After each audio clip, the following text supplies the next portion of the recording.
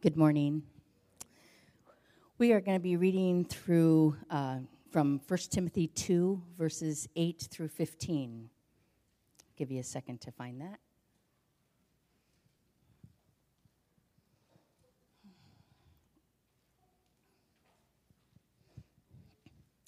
I desire then that in every place the men should pray, lifting holy hands without anger or quarreling. Likewise, also that women should adorn themselves in respectable apparel, with modesty and self-control, not with braided hair and gold or pearls or costly attire, but with what is proper for women who profess godliness, with good works. Let a woman learn quietly with all submissiveness. I do not permit a woman to teach or to exercise authority over a man. Rather, she is to remain quiet. For Adam was formed first, then Eve. And Adam was not deceived, but the woman was deceived and became a transgressor. Yet she will be saved through childbearing, if they continue in faith and love and holiness and self-control. Jeff, I'm praying for you. This is the word of the Lord.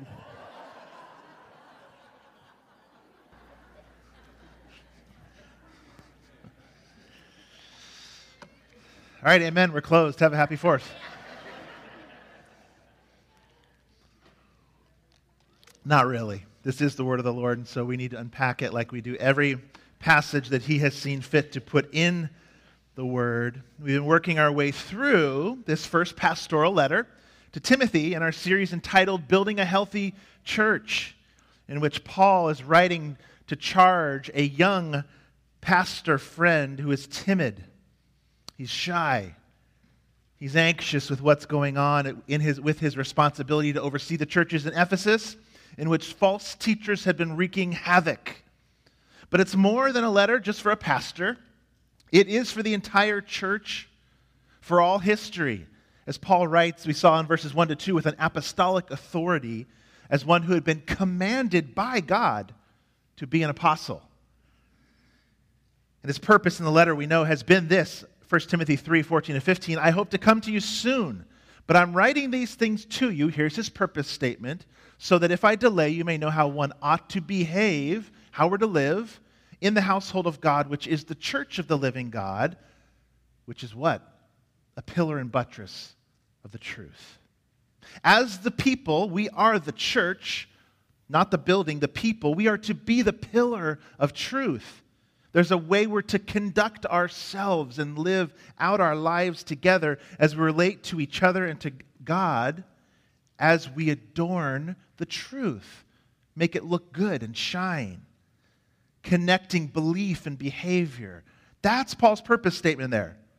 In other words, there's a design, an order to how the church is to function.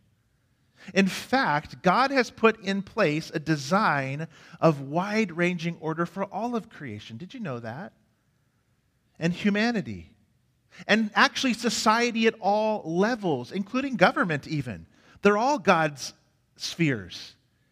And so he decides and defines how they work and how they're ordered. And human flourishing, actually, and God's glory is brought about when we live into and all submit, all of us now, to this ordering of creation and society that he has defined. And so, yes, as Pam alluded to today, we are looking at a challenging call for men and women, I want to say, created equal by God, to submit to the God-given order of distinction in our roles within the church. This is important today for us because he's specifically speaking today of the gathered assembly. That's what we're doing right now. God's people gathering for worship, which happens inside the house of God. This is the house of God. And what happens inside the house of God is what's important to Paul in this letter. We actually chose, real quick, a little side note, to switch the order of this passage. We were supposed to be teaching in chronological order today on 1 through 7 there, but I felt it much better to teach on that passage next week when we're outside for our community picnic on one mediator between Christ and man, rather than invite our neighbors and speak on the roles of men and women. You agree? So hopefully in wisdom, the staff talked through that this week. It was one of their idea, and I said, we're doing that. Because we planned the schedule for this, and then we're like, oh, picnic Sunday. And 2, 1-7 would have been a perfect passage for 4th of July, praying for all people in all high places. But we'll get to that next week. So let's begin by looking today. Here's where we're going. We're going to look at 3 calls today. The call to men, the call to women, and the call to all of us. Okay? We're going to look at those 3 calls today. So hopefully you got your outline there. There's plenty for you to fill in for those of you who like to write, to remember, and have your Bible open as well to this passage. Let's look at the first call to men. Men must be aware that anger and quarrels will divide the church and hinder our worship. Here in verse 8, where this is charge to men, Paul returns to the topic of prayer.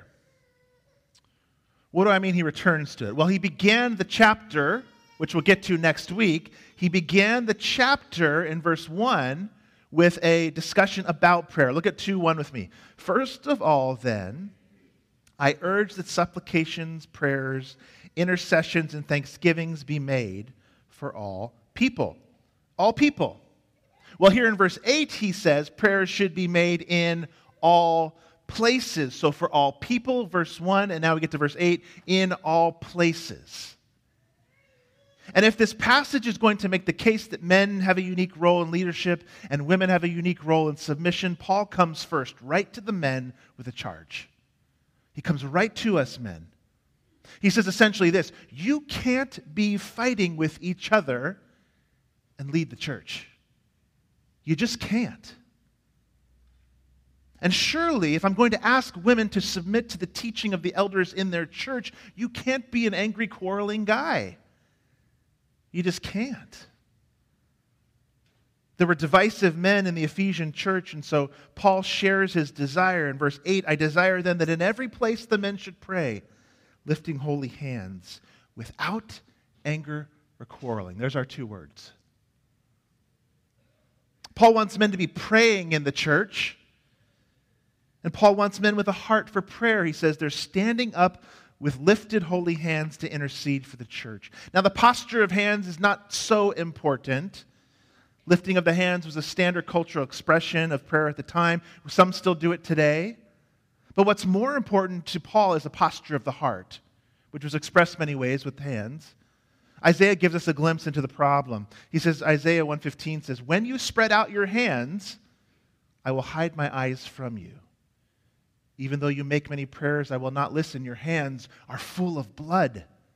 So the heart, the motive, the actions, the heart posture was the problem there.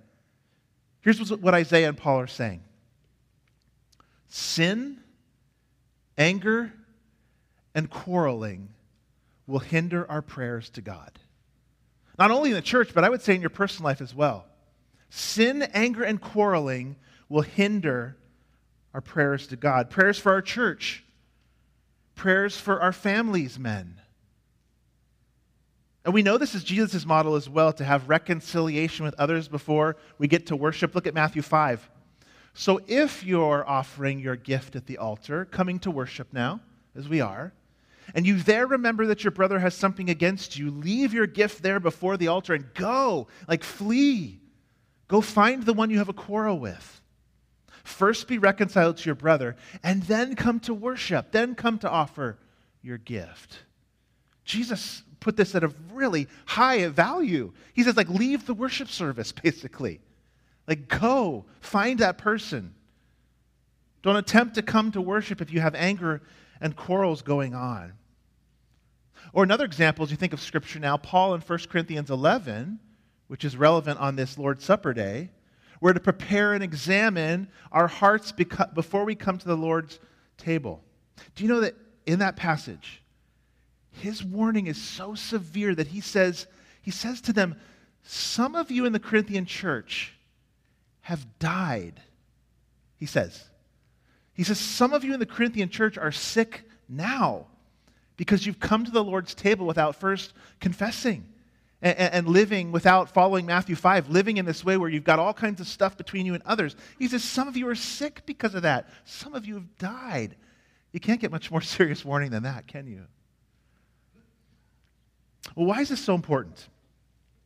This quarreling and anger that Paul wants to see rid from the church. Because in the context of chapter 2, which we'll get to next week, the context is the evangelization and praying for the world. And the message of the one mediator between God and man. That's the context. The gospel and the evangelization of the world. So what is more off-putting than a man who's supposed to live like Jesus, sacrificially serving and loving like Jesus, who is full of anger and leaves quarrels and chewed up relationships in his wake? What's more contradictory than the message of the gospel of peace and reconciliation than that? Or what causes more discord than a man who knows the gospel is a gospel of peace, and that peace has been made by Jesus between holy God and sinful humanity, and then that man's human relationships are all full of anger and strife? You see the discord? Do you see the disconnect for Paul? But men, how often do we struggle with anger? A lot, don't we? If I'm honest, if you're honest. What is anger that leads to quarrels? What is that? Well, Ken Sande, in his brilliant book, The Peacemaker, he describes anger as an attack response. Think fight or flight. It's fight, an attack response. And that's true. Anger is usually exercised. Hear this now. Anger is usually exercised when men were defending something. Something is feeling threatened in your world. Something we can't live without. It could be a number of things. It could be your ego. It could be your bank account. It could be the control you want to have. It could be our confidence. It could be our intelligence. It could be our looks. It could be our manliness. Whatever it could be, you attack these things. Watch out. That's when anger comes out. We're defending something that feels threatened, which means then the root of anger is probably usually a type of pride.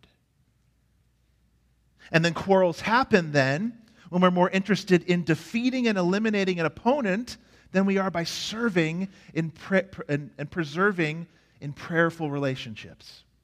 I like what Tim Keller said on anger and pride. He said, the Bible does not say that pride and anger might lead to destruction. It says it will. Here's the quarreling, what Paul's concerned about. Why? He says the practical reason is that pride makes it difficult to receive advice or criticism. You ever feel that, men? He says you can't learn from your mistakes or admit your own weaknesses. Everything has to be blamed on other people. There's the quarrels. You have to maintain the image of yourself as a competent person, as someone who's better than other people. Pride distorts your view of reality, and therefore you're going to make terrible decisions. That's tough, isn't it? Does that describe any of you men? And you as husbands.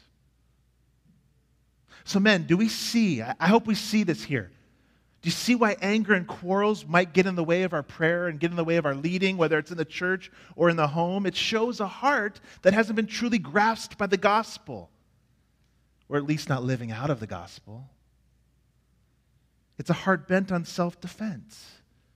It's a heart bent on winning. It's a heart bent on being right or in control or listened to. So what's the solution? It's the life of following the humble, sacrificial servant Jesus who laid down all his rights and prerogatives and submitted to his Father. I mean, listen, Jesus was the most manly man that ever lived. He was the most manly man that ever lived, and yet he was submissive in love to please his Father as he sacrificed so much. He was concerned for others. While on the other hand, an angry man is an obsessed man, a self-obsessed man who doesn't pray for others much, and he's too concerned with himself to pray for others. So let's put this positively then. Here's what we should pursue, men. Holiness and peace as men of God. We got to pursue it, which means we got to go after it and get it. We're part of that process. Which means we don't suppress our anger or push our anger down, stuff it so deep that it never sees the light of day. Ask your heart and your blood pressure how that's working. I've been saying this over and over again throughout these past few months to almost everyone I talk to. Here's what I've been saying. If you feel hurt, if you feel anger, especially against someone in the church, have the hard conversation before you have to have the harder one. Let me put it this way, man. Imagine you were watching TV in your basement, and you were down there, it's your refinished basement, you're down there kicking back, maybe it's your man cave down there, and you're sitting there watching TV, and all of a sudden a drop of water plops on your head. You're thinking, well, what's above my head? Oh, that's the bathroom. And so you put the game on pause and you leave the basement, you walk to the bathroom to go explore. And imagine you walked in and as you walk in, you see this exploded pipe that has kind of even made its way through the drywall, and it's just running water. You've got wet drywall. Your floor's soaked. It's now coming through the basement. The laminate's all soaked there and starting to buckle there in the bathroom. And imagine if you opened that door, you saw that, and you just kind of went, and slammed the door shut. It's the weekend. I'll take a look next week. You would never do that with your home. It would wreak not only havoc on your home, but your marriage too. You would never do that. So why do we leave broken pipes running in the church with our quarrels and anger? Why do we do that? We have to have the hard conversation. Hey, I'm angry and that hurt me. Hey, can we talk? I was wanting to deal with something that I kind of feel is between us that we just need to talk about. We got to. Because sooner or later, the water's going to come flooding out of the bathroom, isn't it? Sooner or later. And holiness and peace don't come naturally. They have to be worked out and pursued. Pursuing the salvation and sanctification in God's grace. Too much is at stake, men. In your families, in the church, to have our prayers hindered and fracture a church. Well, Timothy must have been facing that in the church there, or Paul probably wouldn't have talked about it, but there was something going on as well with the women. So let's take a look at our second charge to the women. He says women must avoid distracting with their dress in the church, is what Paul moves to now. Look at verses 9 and 10. After the positive call for our men to pursue holiness and peace, verse 9 and 10 say, likewise also, women should adorn themselves in respectable apparel with modesty and self-control. Not with braided hair and gold pearls or costly attire, but with what is proper for women who profess godliness with good works. Now, before we jump into the details, the way this sentence is written in the original language and the Greek sentence actually has Paul admitting here that women are beautiful. It actually has a positive tone to it, even if it doesn't read that way in the English. He says, I want women to adorn themselves, actually. In a way, he's saying it's okay to be even beautiful and increase and exhibit that beauty, as John Stott says. So Paul's not giving a mandate today. Please hear this. He's not giving a mandate that women need to be frumpy or wear a potato sack to church. That's not what he's saying. The verse has been maybe abused that way. There's no biblical mandate that asks women to mar their beauty or feel shame or guilt for liking clothes. Nothing. That's not what we're getting at here. It's much better, as we did with the men, to get at the heart rather than make a list of acceptable clothing. Paul mentions here a few things: modesty, self-control. He mentions braided hair and gold and pearls, but what is he getting at? What is he getting at in their culture was that women were dressing, in this setting at least, in distracting ways to bring more attention than normal to themselves. It could have been sexually provocative, maybe. It could have been flaunting wealth, as he talks about gold and the pearls. It could have been the Roman hairstyles that had become popular at that time. They were eccentric hairstyles. You've probably seen the pictures or on coins or different things, old pictures of eccentric hairstyles that had come to symbolize a woman's independence from her husband at that time. Could have been all those things, any of them. So what do we do with this today? What do we make of this today? Well, first, on the one hand, we want to avoid the legalism of the culture that used to lay out a specific dress code for the church. Some of you maybe grew up in churches like that, places where there was a specific dress code, and if a visitor came in, they were informed of the dress code. But we also can't be relativists to our clothing. Our clothing does matter. Imagine if I got up here on a Sunday morning in flip-flops, a tank top, and a bathing suit. Now, would it be sin? I don't know. But would it distract some of you? You better believe it. Or if I got up here with a Coors Light t-shirt on? How dare you wear that? He's got no respect.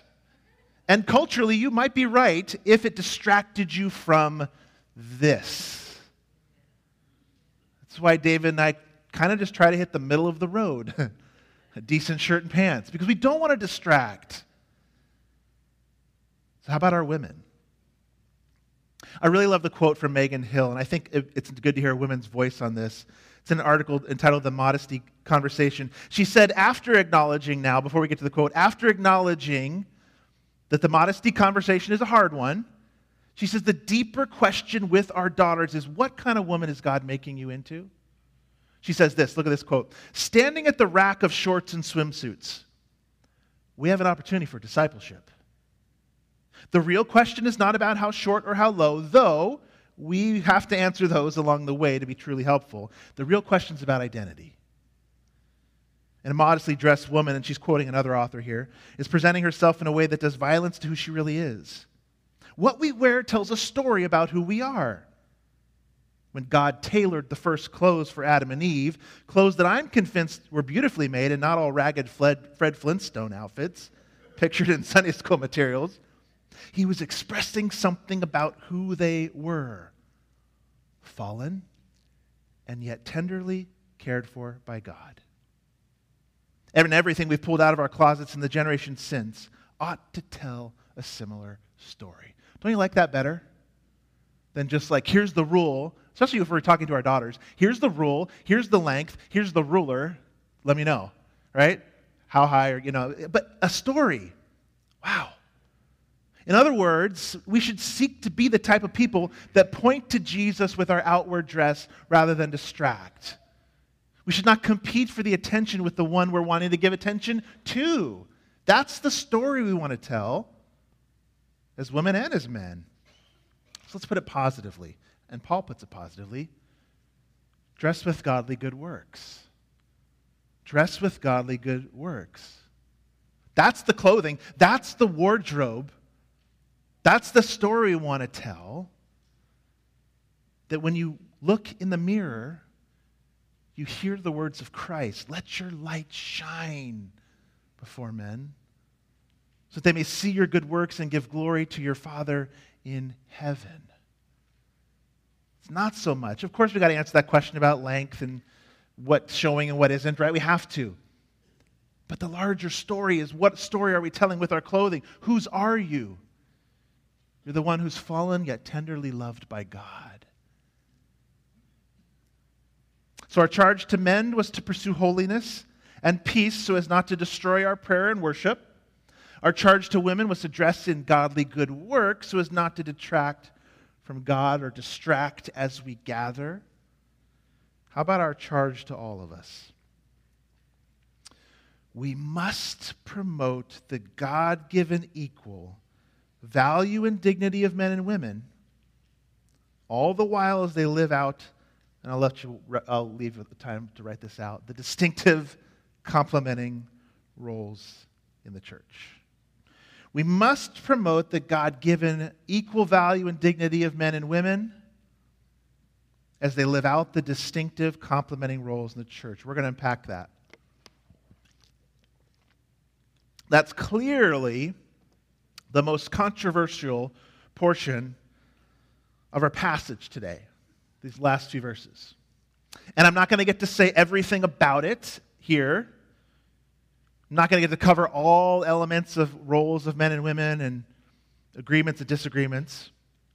But now, as we approach it, though, remember, Paul is not specifically picking on women here. Remember, all of chapter 1, Paul was chastising men who teach false doctrines, who have shipwrecked their faith. And beginning in our chapter today, he's chastising men for their anger and their quarreling. And as we get to this section number 2, our second point would be that Paul's teaching is not new. Paul's going to root his words all the way back in Genesis 1 through 3, as we're going to see. But here, Paul does take a turn to speak to women here. But I would argue this, that even as he's speaking to women here in these verses, there's a message for us as men in these verses too, as there was in our message to men. We begin, however, with 2 reminders here in our main point that you see up there. That men and women were absolutely created equal by God and in God's eyes. They have equal value as image bearers. Gifts of the Spirit are given. I think all gifts to men and women, even the gift of teaching. They have the same potential and the same dignity and the same worth and the same value. We have equal access as men and women to the means of grace. All those things. God loves them, men and women, equally. But we also, when we come to Scripture, see He gives different roles and responsibilities to men and women. Distinctive roles that complement each other. When something complements something, it comes alongside and makes it all the better both ways. Complementing each other. The way our culture has seen to change this is that any distinctives or differences must be an inequality and therefore must be done away with and must be bad. Remember that we made the case at the beginning that God is a God of order, not a God of chaos. He's always a God that's been bringing out order and a God of order, and He's designed the world the way it will work best and honor Him. He's the designer and the maker. The Trinity is helpful here. You're thinking, what, the Trinity? The Trinity's helpful in talking about men and women relationships? The Trinity is helpful because even in the Godhead, where there are 3 persons in one and one God, we have equality in the persons, don't we? We would never say one of them is less than God. As an Orthodox Christian, Father is as equal as the Son, is as equal as the Spirit. They are all divine in 3 persons and one God. And yet we have distinct roles of the persons, don't we? Even in the Trinity. The Son submits to the Father in a way the Father doesn't submit to the Son.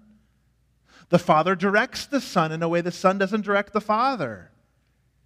And the Son delights to fulfill His calling as a gift to the Father. And so men and women in the church have distinct roles to mirror the Trinity and mirror the gospel. That is why God made the differences. Hear that. He made the differences so that when we come together in marriage, when we come together in the church, we'd point to not the differences, we'd point to the gospel and to the Godhead. That's why He did it. Here Paul is what he's doing. He's practically speaking now. He's specifically speaking. We need to make this is really important. He's specifically speaking about the gathering of the church, a context, what we're doing right now. Historically, there must have been some women in that church who were undermining the teaching of doctrine and the leadership of men in the church. Possibly they were being swayed by the male false teachers who were mentioned in chapter 1. Something was going on for Paul to mention this in a letter. It was written to a context, an historical place and time. So Paul does give, I believe, and we're going to unpack here, a prohibition in the church. Here is what it is. Women should not teach and lead as an elder/pastor there. What? Really? Could he possibly mean that still? when he writes, verse 11, take a look with me in 12. Let a woman learn quietly with all submissiveness. Do not permit a woman to teach or to exercise authority over a man. Rather, she is to remain quiet. Now, before we unpack this, I want to say there are real Christians who disagree on what this passage is saying. And I also know as we come to this passage, we look at passages and all of the Bible actually, and we look and see eternal principles that are there, and then the cultural expressions of it. What do I mean by that? Even in our passage, we've got the external principle of women that are called to be modest, which we say is for all time, women should be modest, have good sense and decency and godliness. Those would be the eternal principles. But in our culture, if a woman comes to church with a braid in her hair, we don't see that as a disrespect to a man, do we? No. The cultural expression of it has changed. It's the same reason, 1 Corinthians 11, we don't require veils or head coverings in church. A cultural expression has changed. No one would ever look at our church and go, why aren't the women respecting the men and God by covering their heads? No one would ever say that. And so, yes, there are times when it's okay to look at the eternal perspective and truth versus the cultural expression, but that's also can be dangerous too. Because many really eternal, truthful expressions have been thrown away by saying, that was for that time and that place. So we have to be really careful with it too. Some have made the argument here that the eternal principle of submission remains here for women. But the cultural expression of teaching doesn't really apply anymore. And so, since we don't see that as a violation of submission anymore, women should teach and be ordained as ministers. But as we'll see here in a minute, I'm convinced, number one, that there's some value and that Paul sees this as an eternal truth. Paul has in mind here the office of an elder, which we'll look at in chapter 3. How do we know that? Because the two things that elders are to do are to teach with authority, or with authority they're to teach to lead. Those two go together. And actually, there's no authority I would even have, our elders in this church, other than teaching this, right? There's no God-given necessarily quality to a man or to a pastor apart from the Word of God that gives him any authority in a church, right? Nothing. It's the Word. And so when he talks about this lead and teach, I do think he's talking specifically in the context of the gathered church when the elder pastor stands up to teach the doctrine of the Bible publicly. And here he says that women are not to exercise the only authority that can be had in the church, as we said, preaching the Scripture in the corporate gathering. So what I'm doing right now is what Paul is limiting. And if you think about it, men are limited too. Those men in our church who do not have the gift of teaching, because it is a gift from God, they're prohibited from teaching in this way too. Paul is saying that God has designed and ordered the church so that men must step into this responsibility. Here's a couple important things. Now, that does not mean that women can't be teachers. In fact, women can exercise all kinds of leadership in the church, as everyone does under the authority of the elders, that under the elders he has placed in that church. All kinds of places. In fact, pretty much 99%. It also doesn't mean that men are smarter. It doesn't mean that men are naturally better leaders. Some women have gifts of leadership that far surpass those of men. What it means is that the Creator, for his own reasons, has asked us to do different things and trust him in the design. That's what it means. Preaching as an elder is one thing that God has asked men to do. And here he's asked the women, he's asked them to learn quietly in the gathering. Now, some clarification there too. This does not mean that a woman is to be totally quiet as soon as she enters the church, or that she can't speak in a worship service. Pam read the scripture today, as we have women do many times. Paul in 1 Corinthians 11:5, he assumes that women are praying and prophesying or reading scripture in the church. He just assumes that's happening. It does not mean that a woman's got to keep her mouth shut as soon as she walks to the church doors. It doesn't mean that. And in fact, other places in Scripture talk about all of us speaking the truth to one another.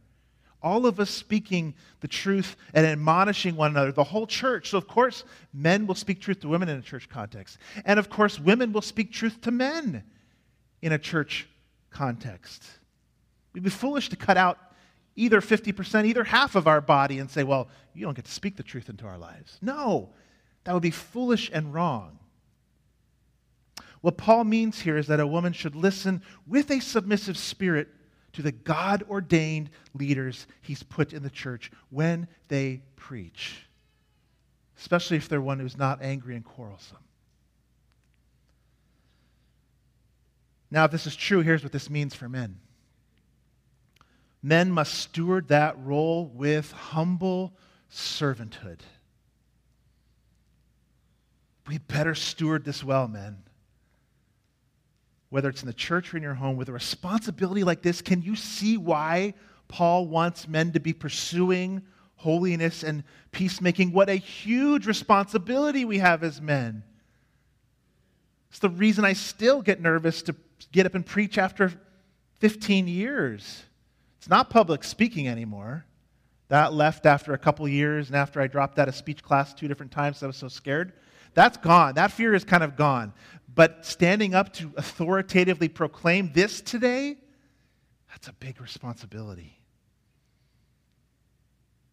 To lead in the church, especially those who are elders, and to lead in our home as husbands and fathers, here's the challenge though, men. We must resist the temptation to abuse our authority. It's so real, isn't it? It's so real. And women are not required to remain in a situation where it's being abused. Of course, that needs to be worked out in the context of a local church. In each individual situation, needs unique guidance and counsel, of course. It's not a blanket statement there. And submission doesn't mean that a woman can't confront or push back on her husband or ask a pastor a question and say, I don't know if I agree with that. It doesn't mean that. In other words, to men, we'll keep going back and forth here. If you ever use a verse on submission in the Bible to try and force your wife to submit to you, you've missed the boat entirely. You've actually totally missed it. Submission isn't something you're to try and force. Do you know what it is? It's actually a voluntary gift from a wife, from a woman to her husband, or as she listens and learns from the elders in her church with humility. And she actually models Christ as she submits to her godly husband, as Jesus did to the Father. Do you know that, women? You get to uniquely image Jesus in a way. And men, we model Christ with the sacrificial servant leadership. The kind of leadership an elder, a pastor, a man in his home is to exercise is servant leadership. If you ever see it as, well, hey, I've got a coupon to get my way. 1 Timothy, Ephesians 5. Hey, I've got a get out of jail free card. You got to submit. Hey, God says it. You've totally missed the boat. Servant leadership that's humble, sacrificial, laying down his needs and wants and concerns for the sake of the unit. That's what a leader does, doesn't he? Whether it's military, whether it's government, they're supposed to, right? Or family or church, the leader lays down his wants and concerns for the sake of the family and the church to lead them to Jesus. It's not to be used to control or manipulate for our selfish wants and needs. It's to love and serve and fulfill others' needs. I love the way Rebecca McLaughlin, she struggled with this concept big time. When she was told, I am to submit. She's actually a woman who struggles with same-sex attraction, who has become married over time and has kids. But when she came to submission, she came and said, well, let me ask myself this question.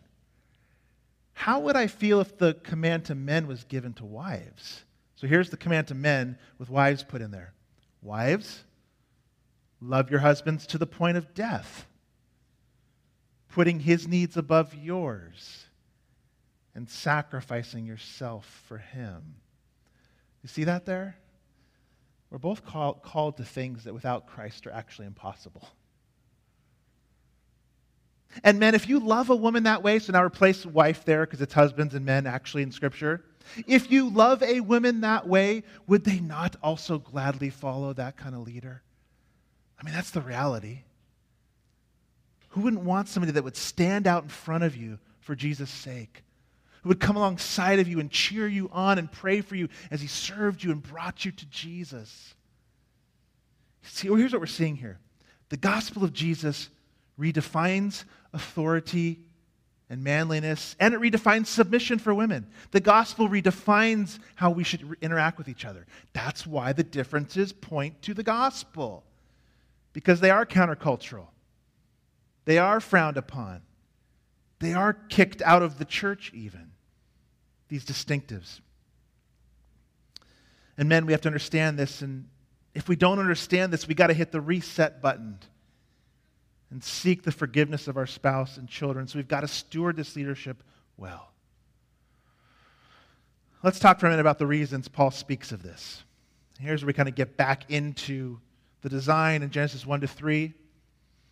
Here's why I believe this pattern now for men to lead in the church setting and preach and women to listen with humility in the church setting, why I believe it's not just a cultural expression for that time, but it's binding for us. Here's our first reason. God's design and order at creation gave the man an authority for sacrificial leadership and the woman submission as a strong helper. Verse 13 is short and sweet, but it says, for Adam was formed first, then Eve.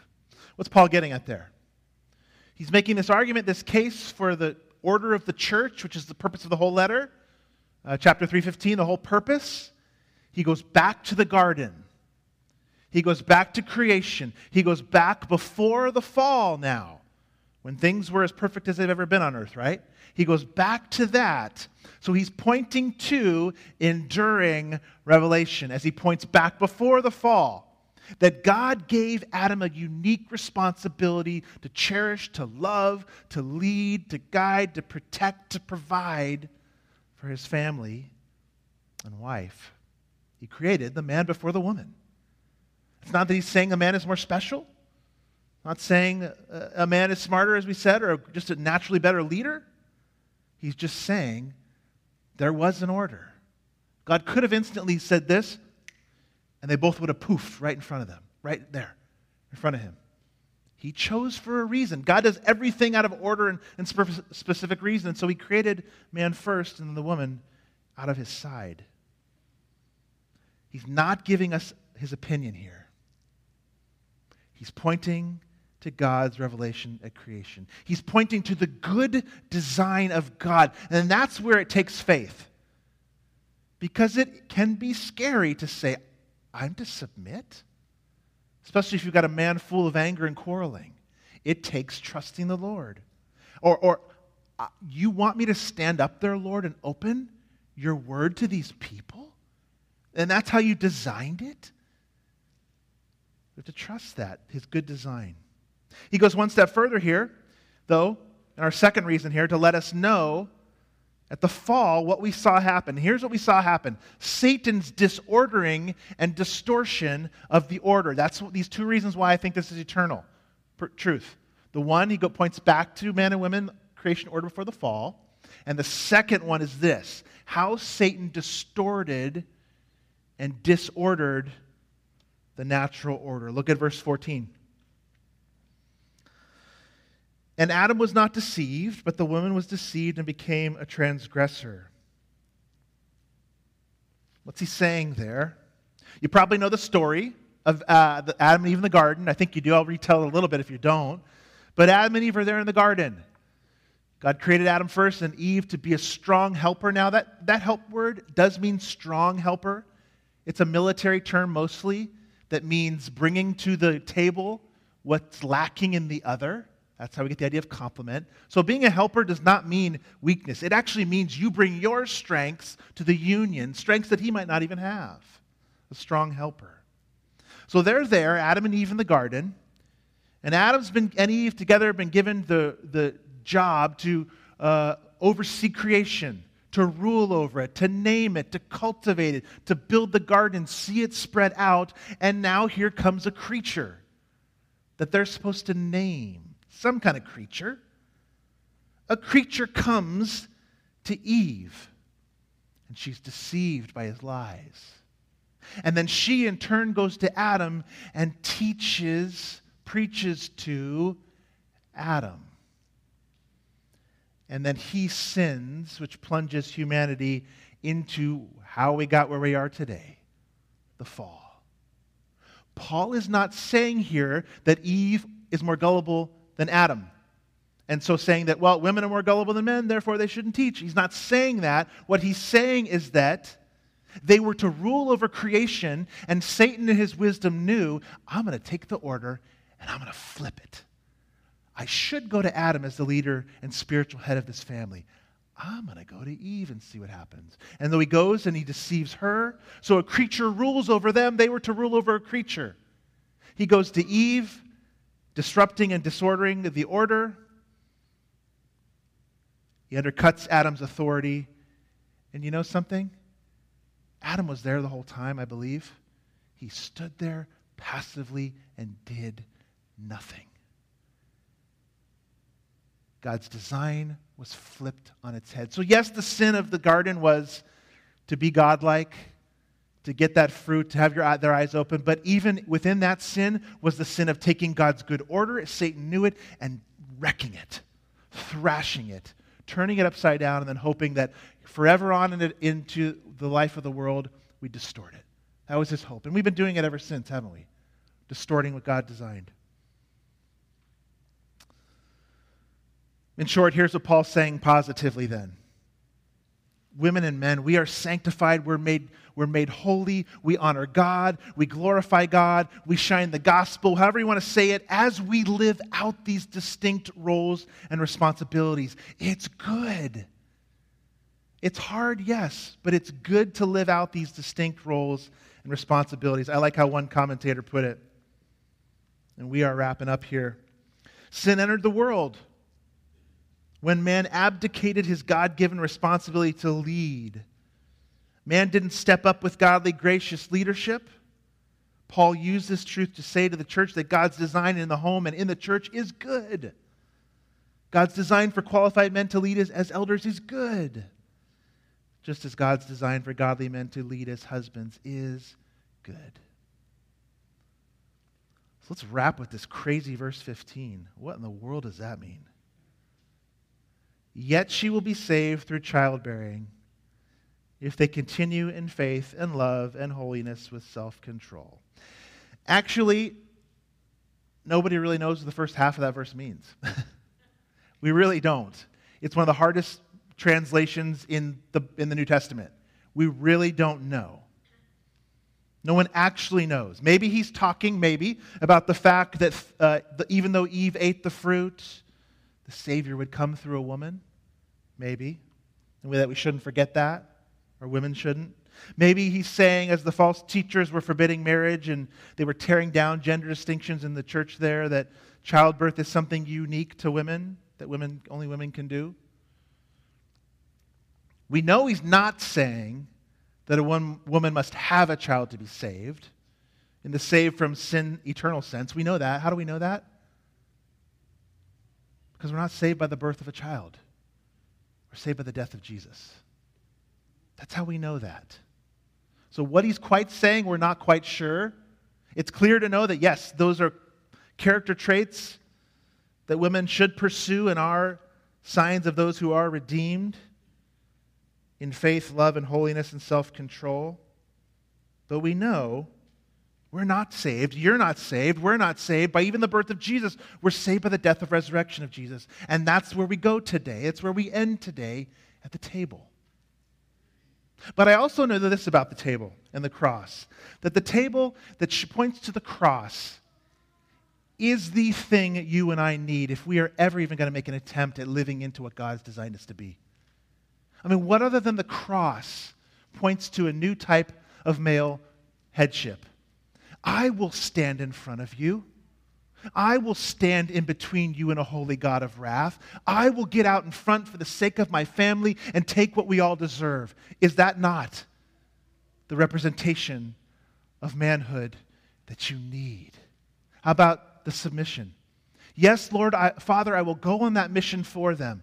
I will risk it all. I will leave my eternal dwelling place of heaven and my rights and prerogatives that I have there, and I will go humbly to the earth to submit to you, Father, for the sake of the family.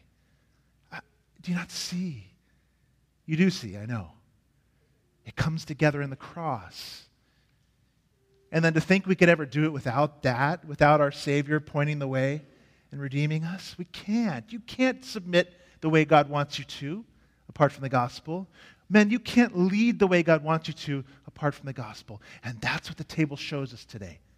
And as we take it in faith for salvation, we also take it in faith believing that what God designed is good. So take a minute. Prepare your hearts. As we even talked about in our passage today, as I think the worship band will come up and kind of get us ready. Take a couple moments of quiet solitude in your heart and mind with the Lord.